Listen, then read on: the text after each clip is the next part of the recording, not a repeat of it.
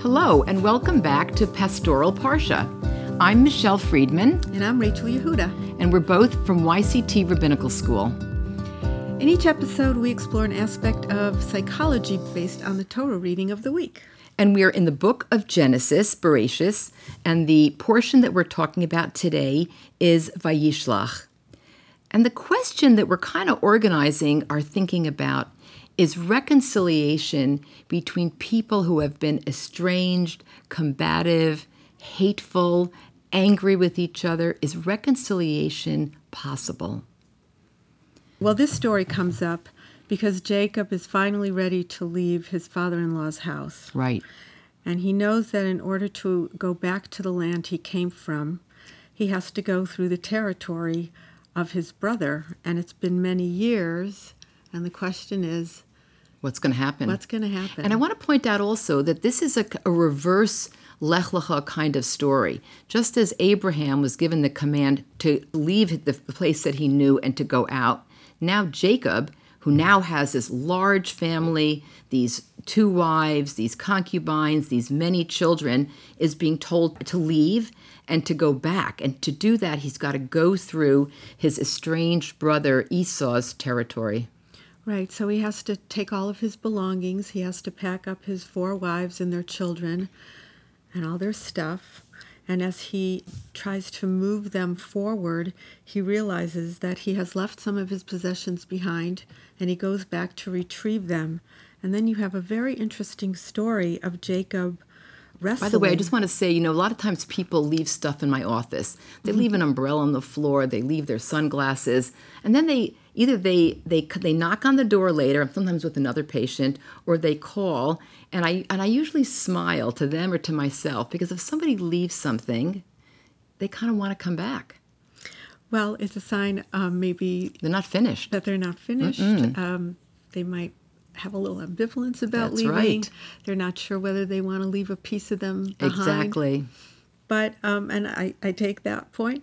But the text says that Jacob was left alone, and a man wrestled with him until the break of dawn. And when he saw he had not prevailed against him, he wrenched Jacob's hip at its socket so that the socket of his hip was strained as he wrestled with him. And then he said, "Let me go, for dawn is breaking." But he answered, "I will not let you go unless you bless me." Yeah. And it's so interesting because last week we talked about dreams. This is not termed a dream in this story.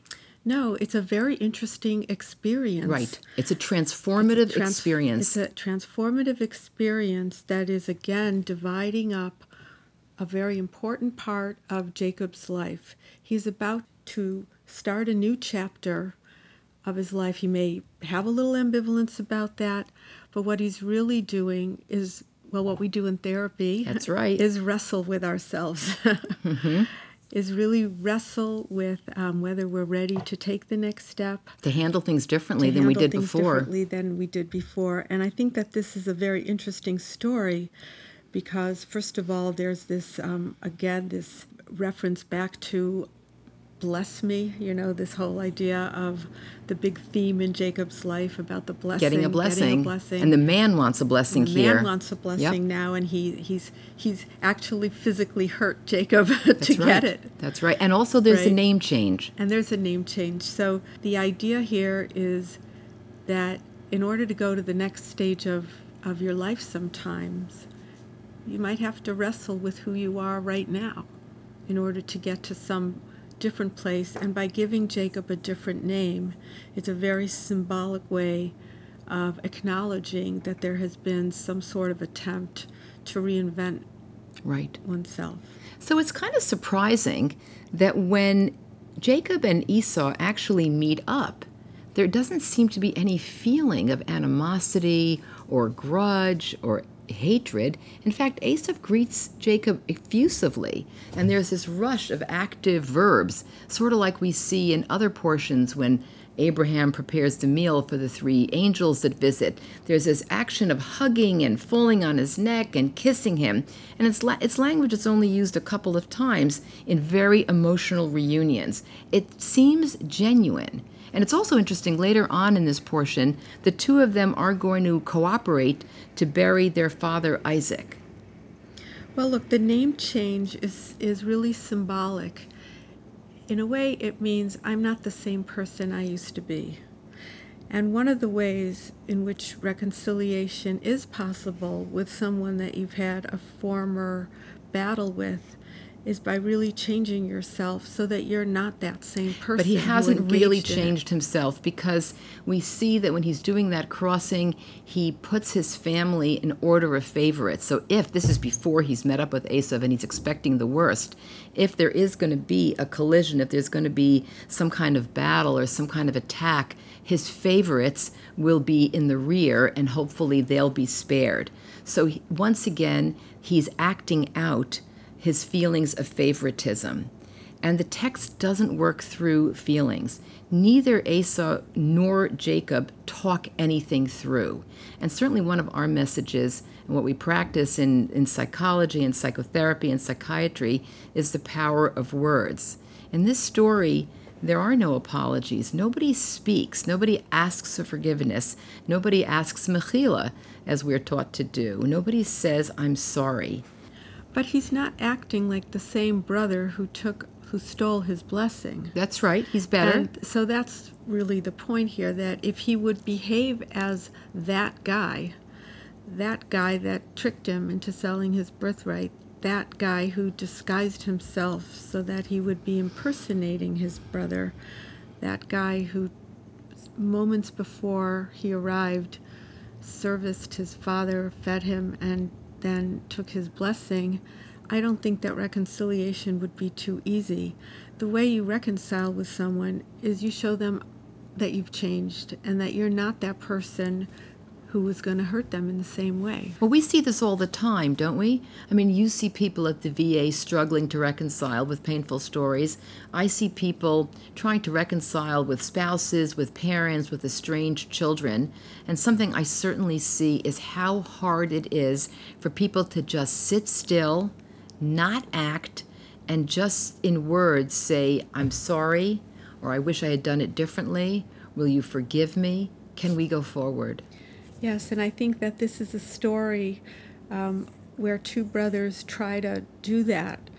And the important psychological lesson that we learn, at least from Jacob's perspective, is you have to change.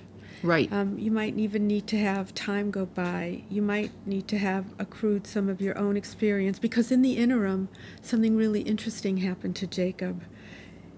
He was also kind of deceived by his father-in-law. He wanted to marry Rachel. He didn't also want to marry Rachel's sister. He also goes through physical suffering. He wrestles with the man. He is permanently injured. He is out there in the wilderness. He doesn't know what's going to happen. He may lose his entire family. Right, and it could be that the brother that Esau saw was a different guy, a guy that you could reconcile with. And the question is really making that stick. And it's more important than ever as we think about, the descendants of our forefathers. We don't live like brothers with all of the descendants of our forefathers. And really, we have to find a way how to reconcile. And I think that in this portion of the Torah, we're kind of given hope. Yeah. That the grudges don't stay forever. Yes, and I'm thinking about, I mentioned this earlier, that the two brothers, Jacob and Esau, do cooperate to bury their father. And it would be just wonderful to know what that conversation was. Because I just came from a Shiva call earlier, and there's a kind of a tenderness and a comforting quality when people can cooperate at the very end of life and can sit together. And it's nice to think about, or it's hopeful to think, that they did that in some kind of tender or cooperative way. Thanks for listening to the Pastoral Parsha with Dr. Michelle Friedman and Dr. Rachel Yehuda. This podcast is brought to you by Yeshivat Chovevei Torah. To learn more, visit yctorah.org.